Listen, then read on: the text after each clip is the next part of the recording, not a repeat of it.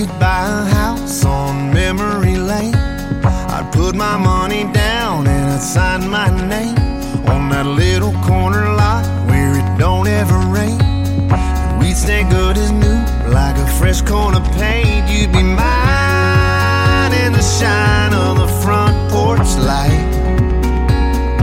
Yep, I could play that all day long. Our boys, our friends from the great band Old Dominion. In fact, I think we'll get Matt Ramsey back on the show, talk about golf with him this year. Hey, welcome back, everyone. Living the Good Life show live from Dallas, Texas. I'm excited about our next guest because not only is his company just tremendous, producing some of the greatest, most good-looking, wallets and bags and you name it out there, but he's actually doing something for this great world of ours and its environment. We're going to bring on founder of Aura. Go to the website, weareaura.com. Ryan Thompson, how you doing? Great, Adam. How are you?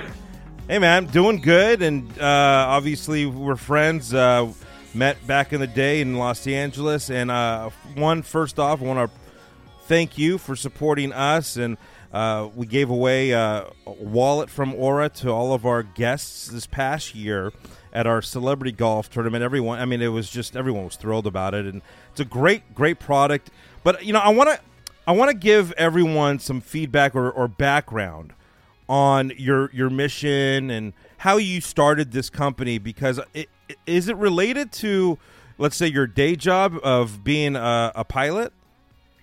Absolutely. I mean, the sort of etymology of it is definitely sparked from an experience when flying. Mm-hmm. But the background going back even further is I grew up bouncing back and forth between LA and Hawaii, and always had a really close relationship with the ocean. I was, just constantly in the ocean as a kid. Mm-hmm. And so it's always meant a lot to me. And then fast forward, pretty deep into adulthood, and I was flying a flight from San Francisco to Oahu, and actually physically saw the Great Pacific Garbage Patch with my own eyes. And it's gnarly. I mean, it's just this big, huge, patch of garbage and things collecting, a big gyre, and you can see discoloration in the water on certain days. And a lot of it's, microplastics that are getting into our food sources and all that. Wow. So it just made this thing that was kind of just conceptual to me very real, and had a really visceral response to it, and just couldn't shake it, man. And I wanted to do something about it, and that was kind of the birth of Aura. And then years of hard work, and here we are. Yeah. First of all, I didn't even know about that garbage patch. Wow, that's gnarly in itself. But it is. You're doing so many great things, obviously, for the environment, but I don't want to forget the fact that you are producing really cool products thanks. For Great people. No, you are, and it's good-looking stuff too. The simplicity look, but it's almost like very modernized. Bring everyone up to speed now on Aura. Again, reminding everyone, go to weareaura.com. But talk a little bit about now the products, the company itself.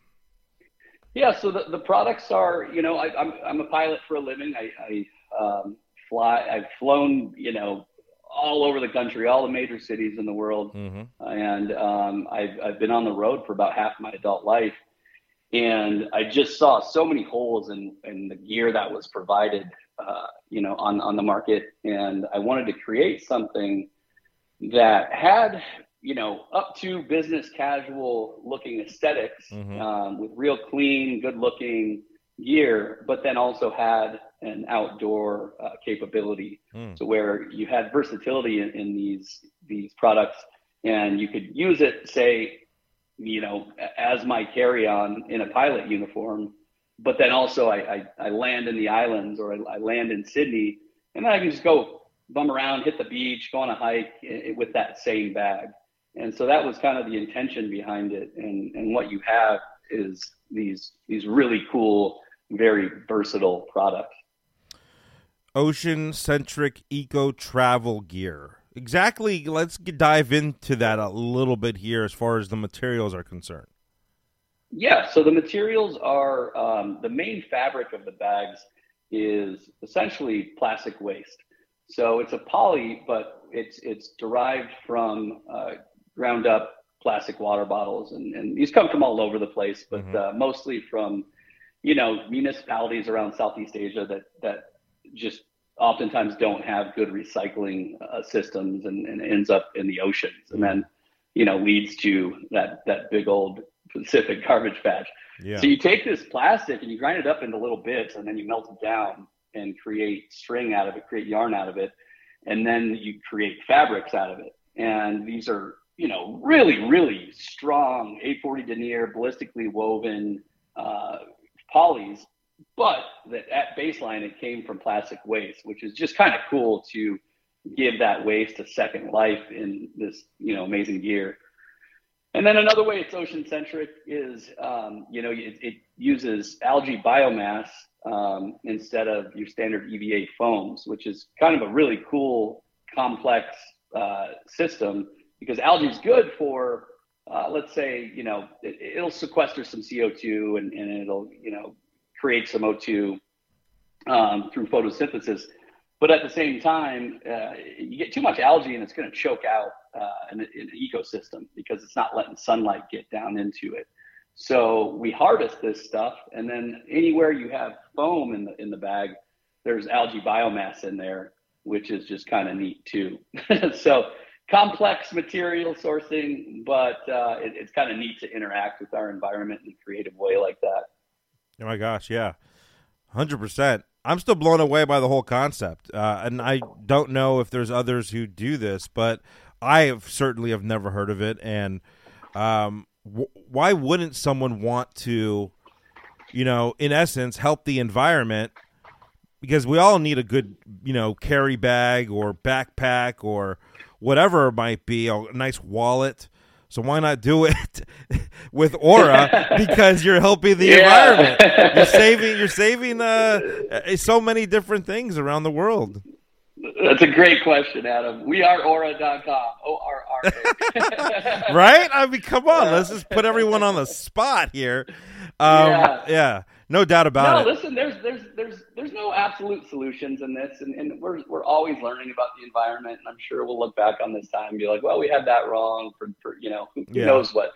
But there are certain things that, like, it can't hurt, right? So to answer your question, I think in certain cases, just give it a go. If you got the opportunity to get some gear that's going to be net positive for the environment, you might as well. And one of the problems with that type of gear thus far has been it just has a certain aesthetic that is not conducive to a lot of people's lifestyles. And that was what I wanted to design into Aura. Like, this gear can be worn to a business meeting, it can be worn on a hike, but it's not just for some drum circle. you know what I mean? It doesn't have that hippie vibe. You don't have to be a tree hugger to I was just going to say that. Yeah.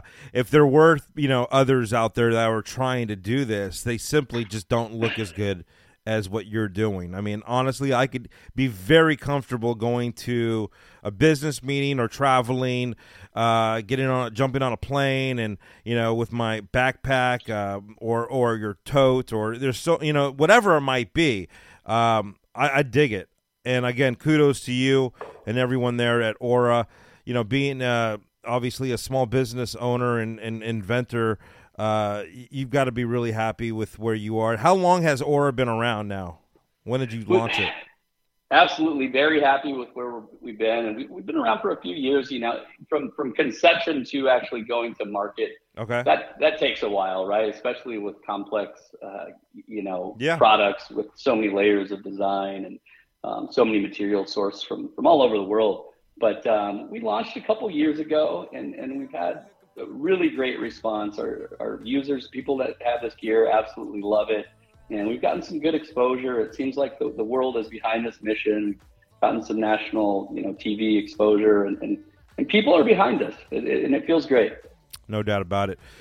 Continued success. Always good talking to you, my friend. Again, reminding all of our listeners around the country, visit weareaura.com. Ryan, thanks again, man. Thank you, Adam. Take care of yourself.